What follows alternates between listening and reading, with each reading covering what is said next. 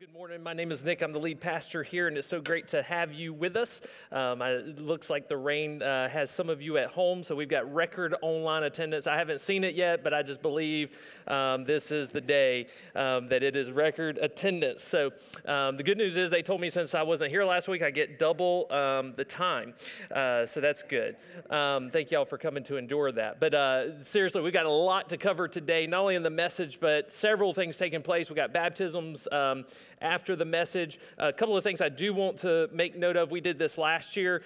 We've trimmed it down to just 25. But after service, I'm going to ask you to delay with this crowd. We should be able to fill those cards up because I know several are not here. Some are out of town, like John, Seidel, and Debbie. They're traveling to see family. And so we've got some cards for pastors, local and outside of the area that we have relationships with, that we pray for. Y'all have prayed for them. And so if you would take the time after service to go by those cards and write a little note to them, let them know you're praying for them. It's written in there where it's going. As we keep in front of you, oftentimes it's not about New Passion. It's we want to be about the global church. In fact, we've got some opportunities to where we may be able to expand our reach well beyond anything we could ever think or imagine, like the Scripture says. And so we don't want to just be about inside our walls. We want to be about the kingdom of God. And so Easter is a very stressful time. And so if you would just let them know you're praying for them. On the left side of that table is a prayer sheet, so you can know who you're praying for, and you've got their names and where they're at and things like that. There's another opportunity. There's some boxes that say Change for Churches, and so there is a family of churches. They're now 12, almost 13 strong throughout the Southeast. And so we're going to be partnering with them. What I'm asking for you, a lot of times we have pocket change. We don't like to carry that around. You may keep it in a little jar or bucket or something like that like we do. And so I've already emptied ours into one of the boxes. But there are boxes on the back table. There should be enough, one for each family. Plus, we're getting a little late start. I'm about to show you a video that talks about it. But this family of churches planted 5 churches just last year to the tune of the cost of $400,000 to start and revitalize churches. So once again, they're about to be 13. There's a church in North Carolina that they're starting to revitalize and things like that. And so when I saw their video, I was like, hey, how can we participate in this? Because we're about church planting, church revitalization, and the advancement of the gospel through the local church. And so after service, some of the boxes are put together, but most of them are stacked where you can put them together yourself. And you and your family between now and the end of April, I think it's April 25th, that last Sunday, we'll bring it back and we'll send that to help participate in planting and revitalizing other churches. So real quick, we got a video, about a minute and a half video that shows you about that, talks about that. But then right after that, it's going to throw you for a whirlwind because there is a video that will set us up for the message. So totally 2 different videos, but you got to pay attention very closely. The one for the message was really small. I tried to enlarge it, so hopefully you can see what's happening. So pay attention. There's going to be 2 videos back to back. I normally don't do this, but because it's a special day, all the rain, stuff like that, it's just a weird day. So y'all pay attention to the screen, and then I'll get into the message. Only 22% of Americans attend a church gathering of any kind. 78% of our nation is currently unchurched. Sadly, that number continues to grow more rapidly now than ever. Over 30% of the population in the United States classifies themselves as religiously unaffiliated. According to ABC News, recently, more churches have been closing rather than opening. But Jesus gave his life on the cross to create this family known as the church. The church has always been and always will be God's primary means for advancing the gospel in the world. Most of the apostles, along with thousands of other believers throughout time, have given their lives for this cause called the church. They love Jesus and his church in life and in death. And now it's our time to do the same. Change for Churches is an opportunity for us to show our love for Jesus, the church, and to help us advance the gospel in our nation. At each Hope Church location, a Change for Churches box will be available for each family to take home. Our prayer is that between now and Easter Sunday, which is April the 9th, at least 1,000 people from our Hope Church family are going to set aside enough of their change to give a gift of at least $100. Together, we can make an impact for the gospel. Together, we can truly change communities for the sake of Jesus Christ.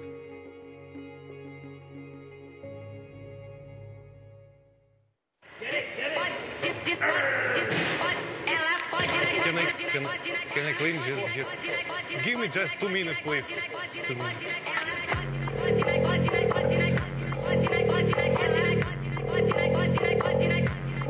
Just like this. It's a deadlift, yes? Sorry, guys. You can do.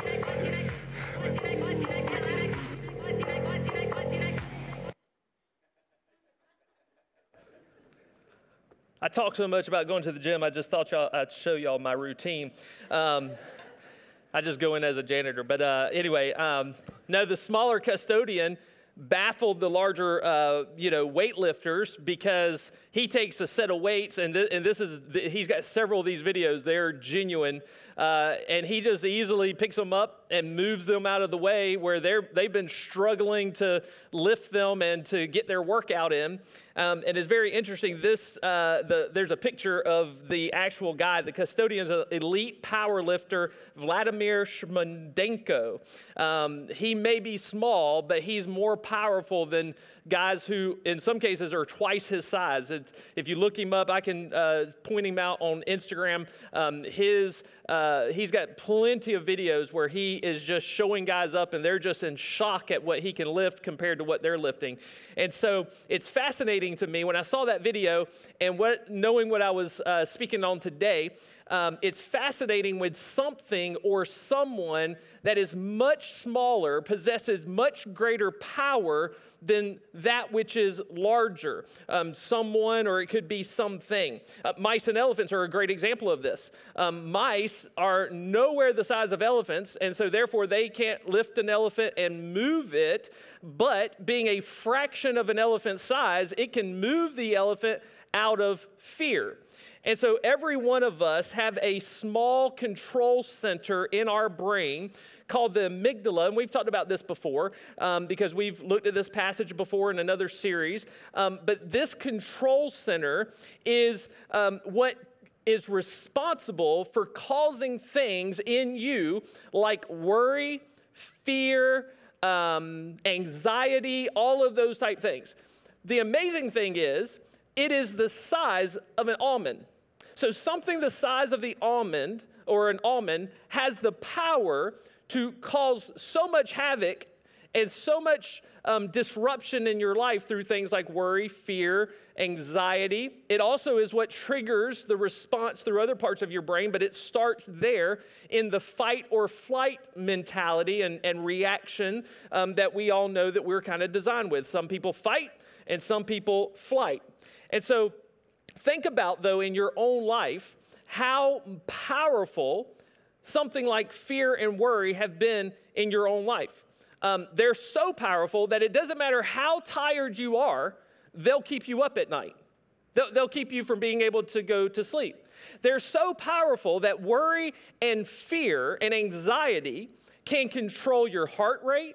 It can control your breathing. It controls your thinking. It controls your decision-making, and it can even paralyze you.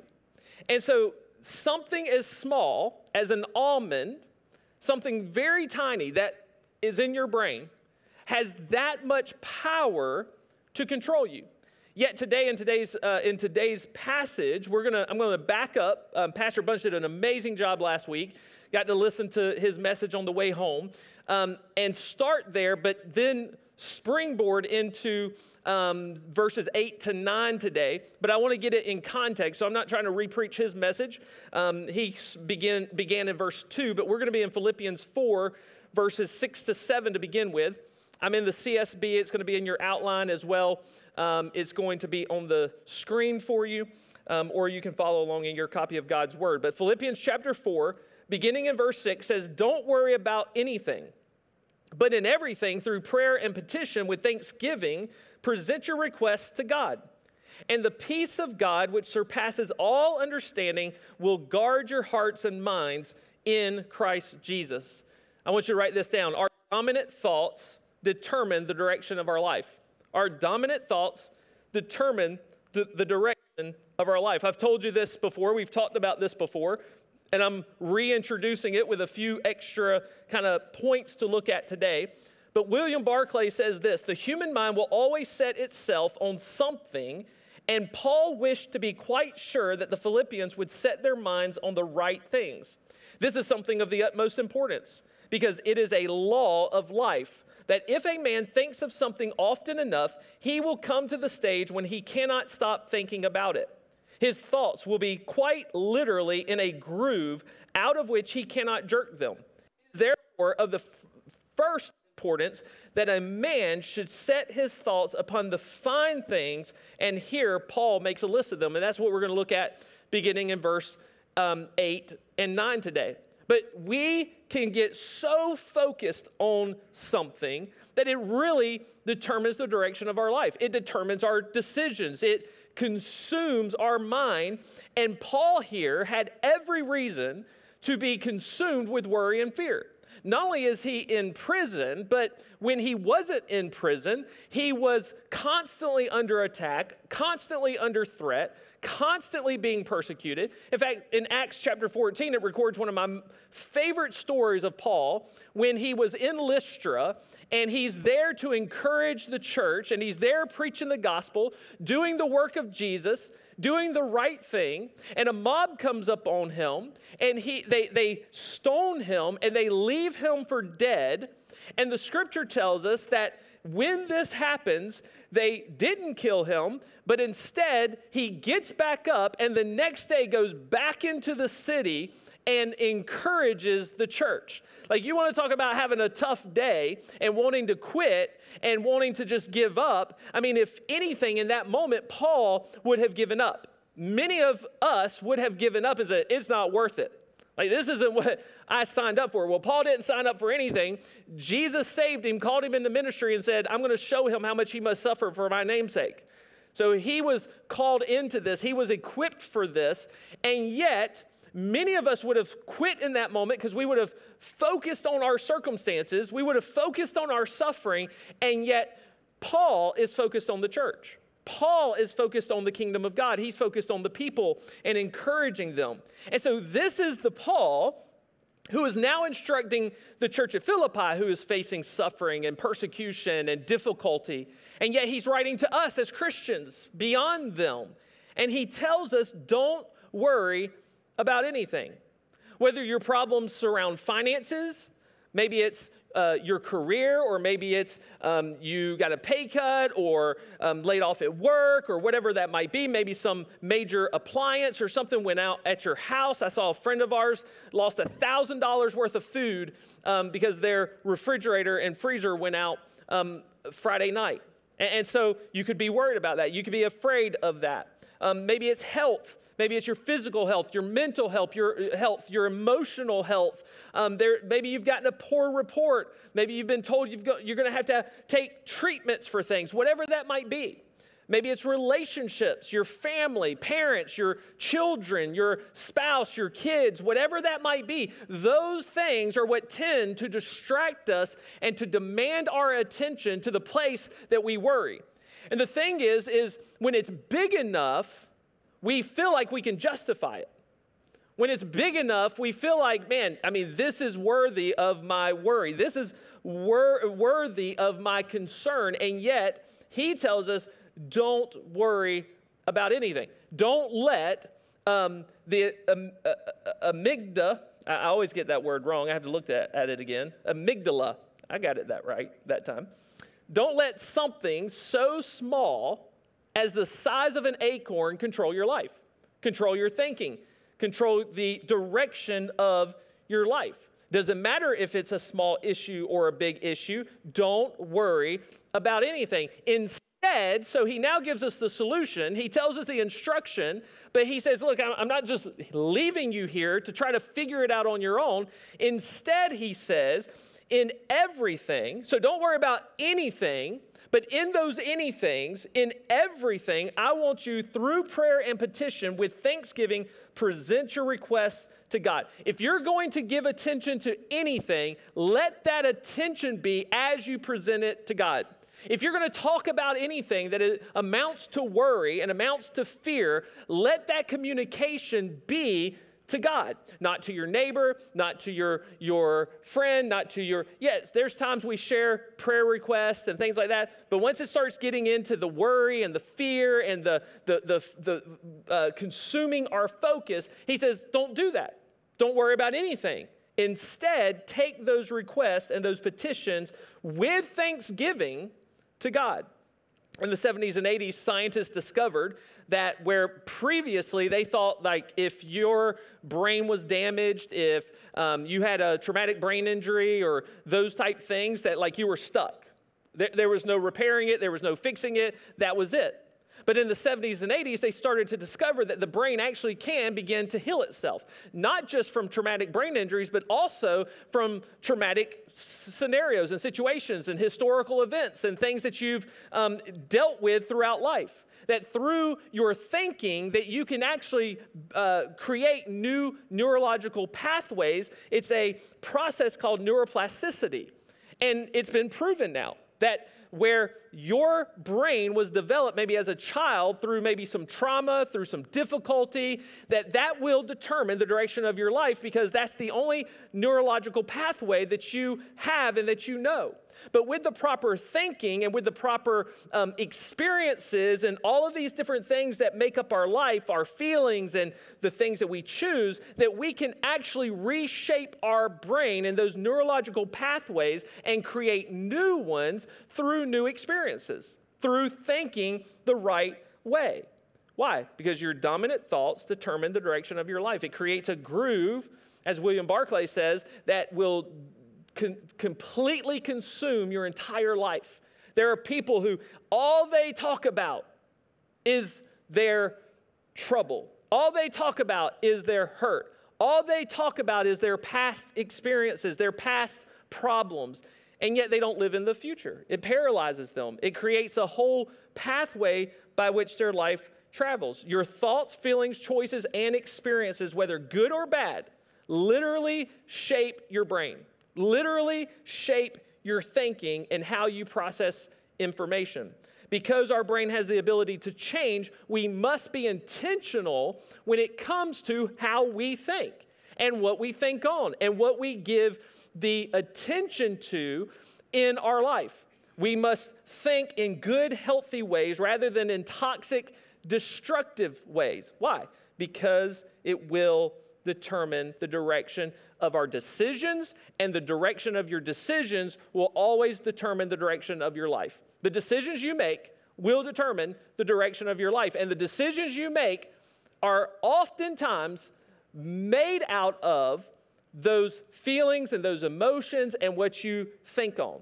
And for too many people, the amygdala, a small almond-sized thing in your brain, has the power to control your life because it is controlling your life. Fear, worry, anxiety, and we've seen that only on the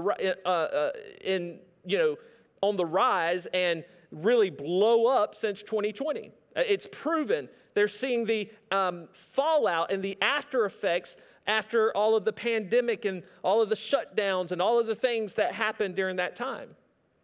So you can write this down because he tells us that instead of worry, with prayer and petitions, with thanksgiving, to make our requests known to God. Prayer is God's tool to reshape your thinking.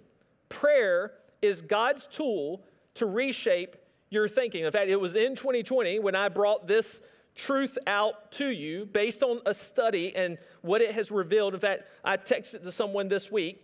Studies reveal that when a person prays for a minimum of 12 minutes per day, over an 8-week time period, that the transformation of the brain is so evident that it literally shows up on brain scans.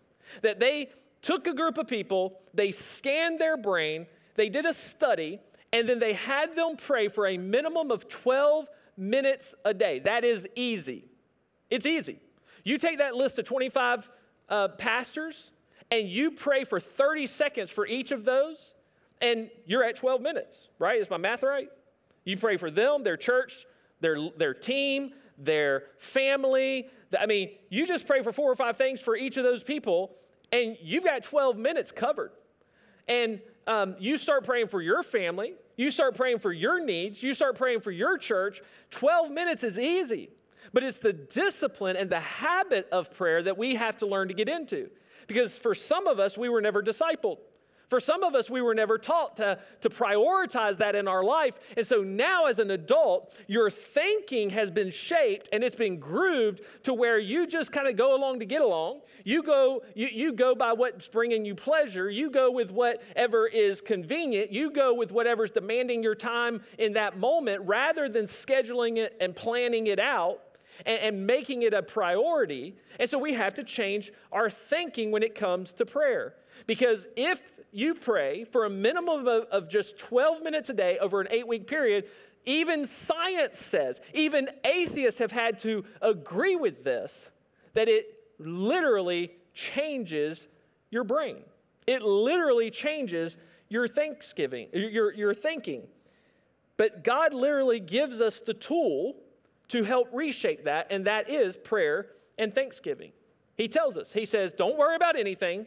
Don't give the amygdala that power over yourself. Yes, I gave you that. And there's a use for that. Like if you walk up on, say, a copperhead or, a rattlesnake, like it should be natural that you're going to respond in a certain way. Some of you are going to run away. Some of you are going to pick up a rock and kill it. That's what I do. And then sometimes people go, oh, that was just a garden snake. Whatever. I don't care. It's a snake. Didn't take time to figure out what kind of snake. It was a snake. And so God gave you that for certain purposes, but not to allow it to control and dictate your life. And so he tells us, instead of worry, I want you to pray.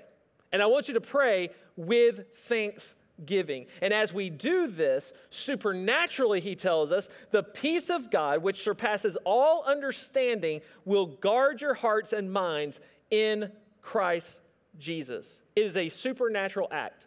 And the reason some of us are not living with the supernatural power of the Holy Spirit in our life is because we're not following this truth of, instead of giving our thoughts over to worry and fear, transforming it into prayer and thanksgiving, we're worrying. We're giving into fear. We're allowing the amygdala to control us. And so therefore, our hearts and minds are not protected supernaturally as the Bible promises us to do.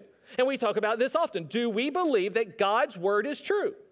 Do we believe that this is absolute truth to lead and guide and direct our life? Because if it is, then we have to take this for truth and go, man, Paul told us that if we don't worry and we pray and make our petitions known to God with thanksgiving, then the peace of God, what is anxiety? This is the absence of peace, right? What's fear? Fear is the absence of peace, right? Worry is the absence of peace. So he says, you don't have to worry. You don't have to give in to fear. You don't have to give in to anxiety. Why? Because the peace of God, which surpasses all understanding, that's why it's supernatural. We can't always understand it. Like, why am I at peace in this moment? Yes, it's painful. Yes, it hurts. Yes, it's difficult. Yes, the suffering is great, whatever, but I'm content. I'm at peace. I don't even understand it. I don't know how to give word to it. Why?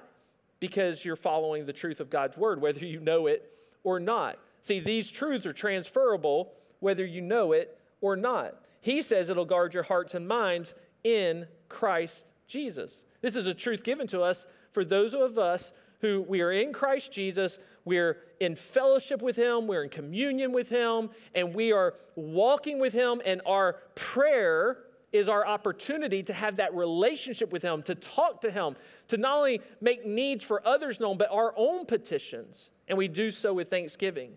And so I wonder if you're not just wondering, but I challenge you that if you're being controlled by worry, if you're being controlled by fear, maybe it's time to turn off the TV, to stop scrolling on social media, to turn off the music, to turn off those distractions, those things that you're giving your life to, and you begin to make prayer a priority. You begin to make that time where you commune with God and you enter into his presence with thanksgiving and making your petitions known, that if you're going to mention those worries and those concerns at all, you do so in prayer before God. Or you do so among those people that you know will join with you, not in having a pity party and not in telling you, well, you deserve better, and not all of those things, but those people you know do not take prayer time as gossip time, but it's an opportunity to go, hey, I will join with you in prayer. I will bring these needs before our Father with you and alongside of you. That's what we need to do.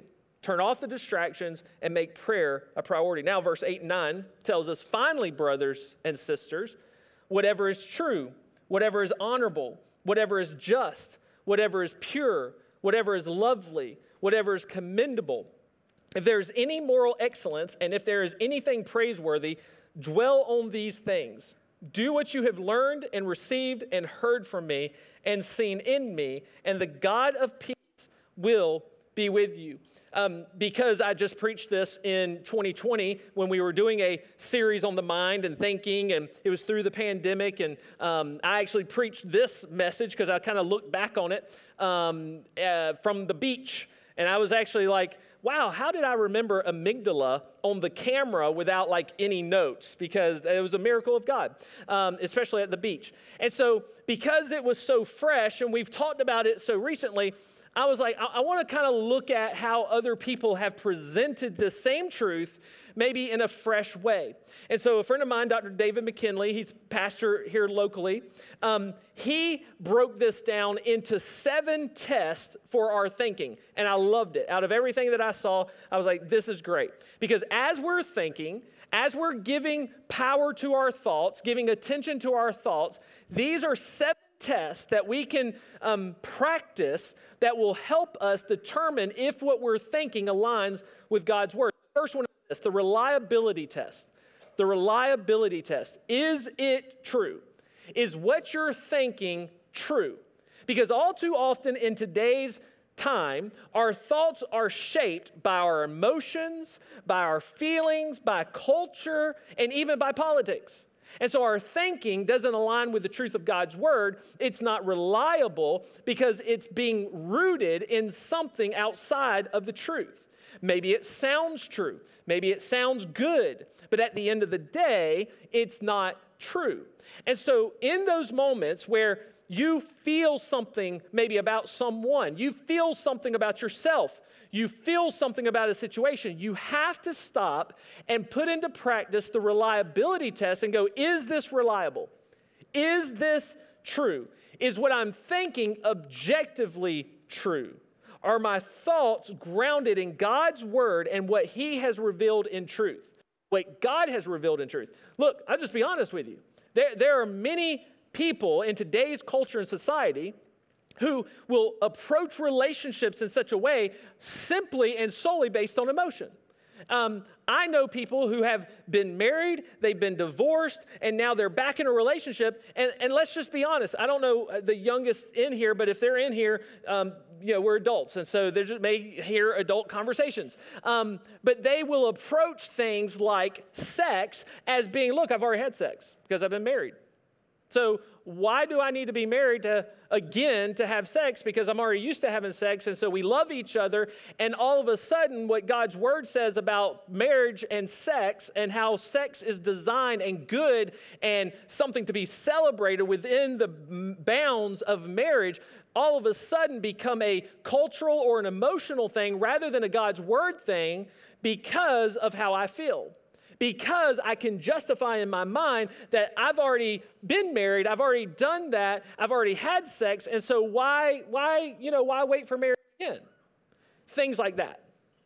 Cultural, emotional, feelings. In fact, a lot of people today are making long-term, life-altering decisions based on what culture tells them is right and acceptable according to what makes them feel good in the moment. And there are so many things that I can talk about, whether it be our identity and gender issues and on, but it all comes back down to, does it make you feel better about yourself, or do you think it'll make you feel better about yourself, and therefore then do it? Because whatever makes you feel good and right is right. And as we know, just because a majority of the people are doing something does not make it right. Just because a majority of the people say it's right doesn't make it right. That's why the scripture tells us wide is the road to destruction and narrow the path to life. Just because the majority is doing it doesn't make it right. Yet that's what our culture is teaching rather than objective truth. There are things we used to even point to scientifically. People go science and religion, science and Christianity clash. No, they don't. All through Scripture, science for years, my dad has a message, and I tried to find it. He used to have it on tape, but my dad's a pastor, for those that don't know, and pastoring a church bivocationally right now, but he used to have a sermon called What a Book. And he went through, and it was more like an apologetics type sermon, but he went through the scripture and how thousands of years ago, where it was written and God inspired, how science is just now catching up. And it's amazing because science is now, well, we've discovered this or whatever, and it could be something with the atmosphere or whatever it might be, and yet scripture for thousands of years has been declaring it as true. So there is no conflict between truth and religion and science. They go hand in hand. But we live in a culture today that even ignores the truth that science has revealed and come to the conclusion of in order to appease the emotions of people and the feelings of people. We have to approach life from the objective truth of God's word and our thinking and go, this might be how I feel. I understand that feelings are strong, so strong that the amygdala can control your whole life if you give it that power. An almond-sized thing in your brain. Yet, we have a guide and we have a protection and we have a test to go, is this reliable? Is this true? Is this from God's word? Because as Dr. McKinley pointed out, most people look at things from two perspectives today. Does it work? Does it work for me? Does it work from maybe an initial standpoint? Hey, let's live together before we get married to see if it works. Does it work? Pragmatism. And how does it make me feel? Emotionalism. So most of our decisions are not based on the truth of, I wouldn't say most of our decisions, but the temptation is for some people, especially in the world, to look through the lens of pragmatism and emotionalism. Does it work? Does it work for me? And how does it make me feel? Scripture never goes and says, hey, I'm going to give you this truth because it works for you in your thinking and your mind. No, it says God's ways are not our ways. I don't want a God who aligns with me all the time. Sometimes I need my toes stepped on.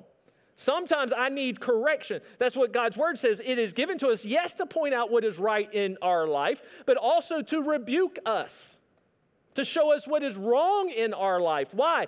Because it's not our standard. The universe doesn't revolve around you. It doesn't revolve around me. It's God's universe. It's His will that must be done. And so He gives us truth, not so we will feel good, although I believe when we are in the perfect will of God, that perfect peace that surpasses all understanding will guard our heart and mind. You will be content. You will have joy. But He doesn't give it to you going, hey, this is going to feel good right now. You're immediately going to understand why I'm calling you to this or asking you to do this. He doesn't do that. He doesn't say, hey, I'm going to give you this truth because immediately you're going to understand how that works in your life. No, oftentimes I have to look back like 12 years, 15 years and go, I get it now. But yet, that's how we look at things. God's truth isn't always going to look like it works. God's truth isn't always going to feel good immediately. But if we submissively follow in line and in path with him, with his word and with his truth, then that peace that surpasses all understanding will guard our heart and mind. If you don't like what his word says, take it to him in prayer with thanksgiving. Thank you, God, that you've given me your word. Thank you for the truth. I do not understand it. I don't like it. It doesn't make me feel good, but I'm bringing it to you. I'm asking you to align my heart with your will, my mind with your will. Help me to understand it. Help me. You have the Holy Spirit, the true and living God, living within you. He is not far from you. He's not up in heaven distant from you. He dwells within you to help and enable you to do his perfect will. And so we have to ask, is it true? Romans 8:5-6 says, for those who live according to the flesh have their minds set on the things of the flesh, but those who live according to the Spirit have their minds set on the things of the Spirit. Now the mindset of the flesh is death, but the mindset of the Spirit is life and peace. Dr. Chris Thurman says this, most of our emotional struggles, relational difficulties, and spiritual setbacks are caused by lies that we tell ourselves and we believe. The longer a lie is repeated and perpetuated in our minds, the more convinced we are of its truth. It's that groove that William Barclay talked about. Thoughts produce after their own kind. Lies produce death. Truth produces life. That's what Scripture tells us. Our dominant thoughts determine the direction of our life. If your thoughts are guided by pragmatism and emotionalism, while it might feel good or seem right in the moment, it will always lead you in error. A mindset on the Spirit will lead you to life and peace. A mindset on the flesh will lead to death and destruction. It is always, always true. The second test is the quality test. Is it honorable? Is it honorable? The Greek text here used refers to a religious ceremony. Is my thinking something holy, worthy of praise, or worthwhile? Is there a weight to it that would be worthy? Our thinking is an act of worship. Our worship begins in our mind. Because you can't come in here if you're consumed with worry and anxiety and fear and allowing your mind to stay there and genuinely and truly worship God. Your thoughts have to be honorable. The quality test, is it honorable? Is this giving worship to God? What are you setting your mind on? What are you filling your mind with? Those things matter because those are the things that you will dwell on and think on. Is it trash? Is it toxicity? Is it negativity? Is it cynicism? Is it things of being critical? Is it carnality? Is it destructive? Is it that which builds up or that which tears down? Are your thoughts negative, worldly, or are your thoughts that which is honorable, of great worth? Are they worshipful? So when you start to think in a certain way, when you start to have those thoughts consume your mind, you can enact the quality test. First, is it reliable? Is it true? Second, does this give glory to God? Maybe it's a thought about yourself. Does this give glory to the God who created me? Is this worshiping the Creator God who made me as I am? So there are many questions that you can ask yourself along these lines. Or am I being cynical? Am I being negative? Am I being destructive in my thoughts? Because that's the direction your life will go. Number 3, the integrity test. Is it just? Is it just? The integrity test. Injustice is a reality of a fallen world. Every one of us have faced injustice in some way, although some have faced it to such an experience and to such a level that it has really harmed and damaged your life. It's done some great damage. And so I understand that. We live in a day that there's a lot of talk about justice. There's a lot of talk about injustice. But there's a difference in seeking justice God's way and making yourself a victim. Because that's what our culture encourages. Our culture encourages not true justice, but victimization, to think of yourself as a victim. Once again, mindset, creating that groove. It's very hard once you create that groove to get out of that groove. Paul was a victim. Paul faced many injustices. Jesus was a victim. Jesus faced great injustices. But how did he respond? The holy, perfect Son of God was crucified on a criminal's cross, unjustly, doing nothing wrong. But instead of being a victim, what did he do? He could have been on the cross and said, hey, Father, this is wrong. This is unjust. I'm an innocent man. In the Garden of Gethsemane, before he even got there, he could have declared his innocence and said, I'm not doing this because this is wrong, this is unfair. And he could have looked at himself and he could have had a victim mentality. But what did Jesus do on the cross? He said, Father, forgive them. Instead of choosing victimization, he chose forgiveness. Instead of choosing victimization, he chose to allow his life to be made a ransom for many.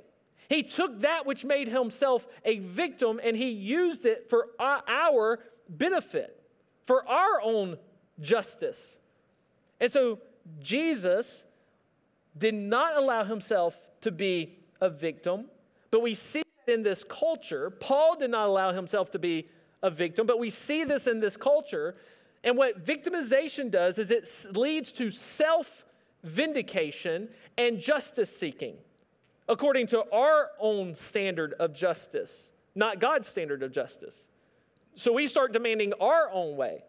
We start demanding our own justice. The problem is when everyone's demanding their own version of justice, then there is no justice.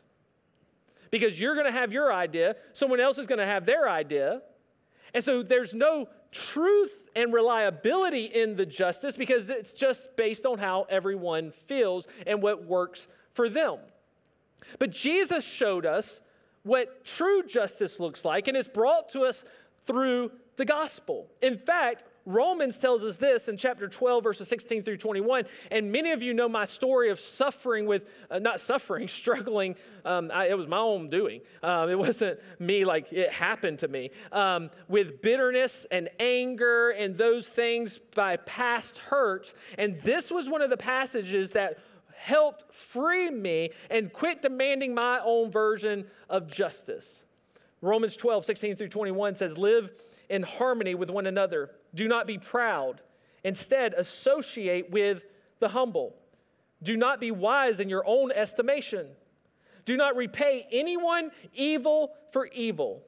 Give careful thought to do what is honorable in everyone's eyes. If possible, as far as it depends on you, live at peace with everyone. Friends, do not avenge yourselves. Instead, leave room for God's wrath, because it is written, vengeance belongs to me. I will repay, says the Lord. But if your enemy is hungry, feed him. If he is thirsty, give him something to drink. For in so doing, you will be heaping fiery coals on his head. Do not be conquered by evil, but conquer evil with good. I don't have time to really break this down. It's pretty clear and self-explanatory. This is the instruction given to us. We can look and we can see the same given to us by Jesus, where he could demand justice. God could demand justice of you. And how many of you want what you deserve from God? None of us. In fact, the whole saying, and I know other people have said this before as well, like only God can judge me. You don't want God to judge you based on your works and what you deserve. But real quick, because I don't have the time to really break it down, I do want to point out that heaping hot coals on their head is not to bring punishment or to bring harm to them. It is actually a process by which it would bring people to repentance and reconciliation quicker. So here, instead of demanding my own justice and my own way, he says, I want you to love your enemy. I don't want you to pay back evil for evil. I want you to do what Jesus did on the cross for you. I want you to love your enemy, feed your enemy, clothe your enemy, and in so doing, it will bring them to repentance and to reconciliation quicker. Do not pay back. I will pay back. You know what? I think I'd rather God pay back than me pay back. If there's any paying back to do, God can do a far better job than I can. But what does he say before he gets to that? It's all about reconciliation. So even if you see someone go through the discipline of God, you're not going to feel great about it because your heart is set on reconciliation. Your heart is set on their good and not their harm. So even if you see them go through something that might be God's discipline in their life, it's not like you're like, woohoo, yes, finally. No, that's your idea of justice. He wants us to bring our heart to reconciliation, to repentance, to forgiveness, because that's what he did for us. Real quick, number 4, the purity test. Is it pure? To be pure is to be free from contamination. As Dr. McKinley pointed out on this point, our culture is obsessed with environmental purity more than the purity of soul. We're so worried about eating organic and clean water and clean air and pure this and pure that, but yet we're so far from wanting a pure soul. We're leading our children and young people down a path that will lead to their destruction, to their harm for a long time.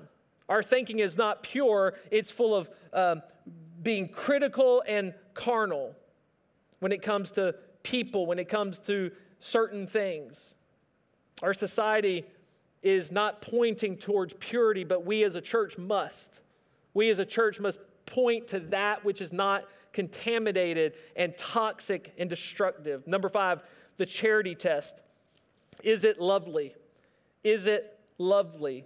The charity test. The Greek verb for that means, it points to meaning for love and care, brotherly love. And so the question we have to ask ourselves with this test is, am I thinking best about someone, or is my thinking the worst about them?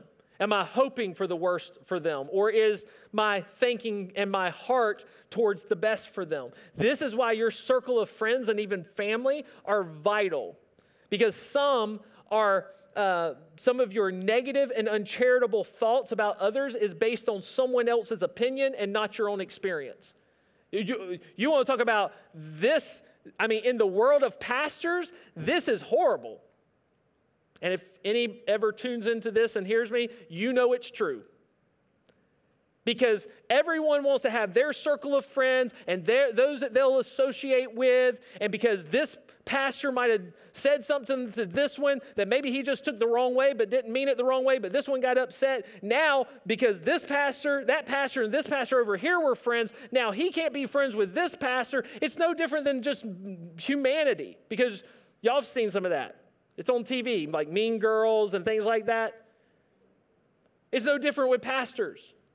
And so in your relationships, in your family, some of you have ill thoughts about other people, not based on your own experience, but based on what someone else told you they said or did or whatever. And you don't even know if it's what? True. If it's reliable.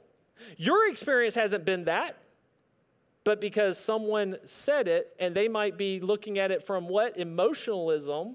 We've now formed a truth that's not true, it's error, but it's not charity. It's not charitable. It's not grace. It's not mercy. It's not the gospel. It's based on someone else's emotion that they've allowed to be a groove in their life that now has become their truth, but not the truth. And so we have to be careful with what we accept and what we just embrace, because we tend to judge people based on their single worst moment, whether it's by hearsay or whether it's by experience, rather than what we want, and that's our best intentions. We want people to judge our intentions. We judge their motivation. We judge their failure, even if it's just one time. But we want people to judge us by our good intentions. That's not what I meant. That's not what I intended. Give me grace. Give me peace, give me patience, give me forgiveness, yet do we give that same consideration to other people? The charity test. Is it lovely? Number 6, the memory test. Is it commendable? A commendation is a recognition and a public acknowledgement of something a person has done that's worthy of praise. I've been able to have the honor of participating in some of these with the military within our church family where they've received commendations. It's a great opportunity to celebrate that achievement. And so with us, when it says, is it commendable for our thoughts to be commendable, that carries with it a gratitude and a thanksgiving.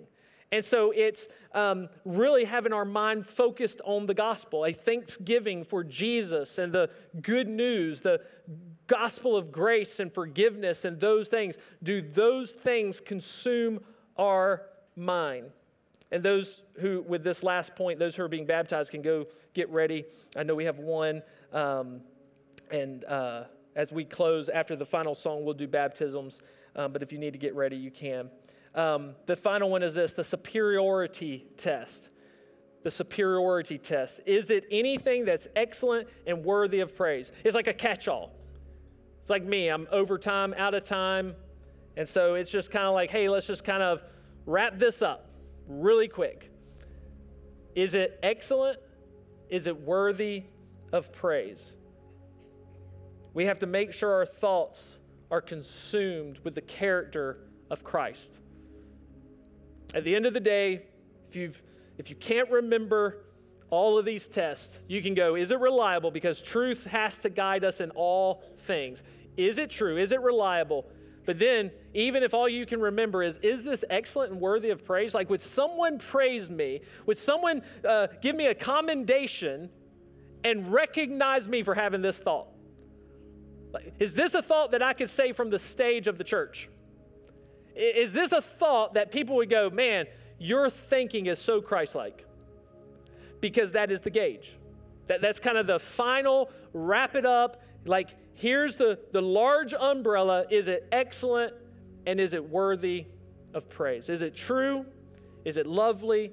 Is it commendable? Is it honorable? Is it worthy of praise? God is bigger than your amygdala. So don't allow an almond-sized piece of your brain to control your life and to consume your life and to rob you from the peace that God desires for you. The peace that will surround you and protect you and guard your heart and your mind. We as the church, we as the family of God should be in a totally different emotional and mental category than the world. We should have a peace that surpasses all understanding. We should have a contentment and a joy that is unspeakable to the world, to where they're coming to us and going, while you're dealing with this in life, how can you be so joyful? How can you be at such peace? And you can point them to the truth of God's word and go, I don't worry about anything, but in everything, through prayer and petition and thanksgiving, I make my needs known to God. Let me tell you about this God. I'm going to pray for us, and then as I pray, the worship team's going to come up and close us out with one final song. We have baptisms, and then I'll close us out with a few announcements, so let's pray. God, we thank you so much for your goodness to us. We thank you for the truth of your word and how it supersedes science. I thank you that in the 70s and 80s that we've been shown through science that, Lord, prayer can shape our brains. It can heal our brains. It can transform them in a positive way. I thank you that you created us with things like the amygdala, but Lord, it's not intended to control us. And so I thank you for the use of it, but God, I also thank you for the use of prayer. I thank you for the truth of your word and that you have given it to us as a guide, as a test. That, Lord, whatever we're dealing with in life, whatever we're going through, whatever we're thinking and whatever we're feeling, whatever the world tells us to think and feel, we can look to your word and we can find objective truth that will lead us into all of peace and all of that which is joyful. And that, Lord, as we practice it, as we obey, as we walk in faith, because sometimes it's hard, but we walk in faith that your word promises us a supernatural response, that your peace will surround us and protect us. It will guard our hearts and our minds. Lord, this is a day that we need you to guard our hearts and minds. So help us to take the steps that you have told us to take. Not to worry about anything, but through prayer and thanksgiving to make our needs known to you. Thank you for loving us. Thank you for giving us the truth of your word. It's in Jesus' name I pray. Amen.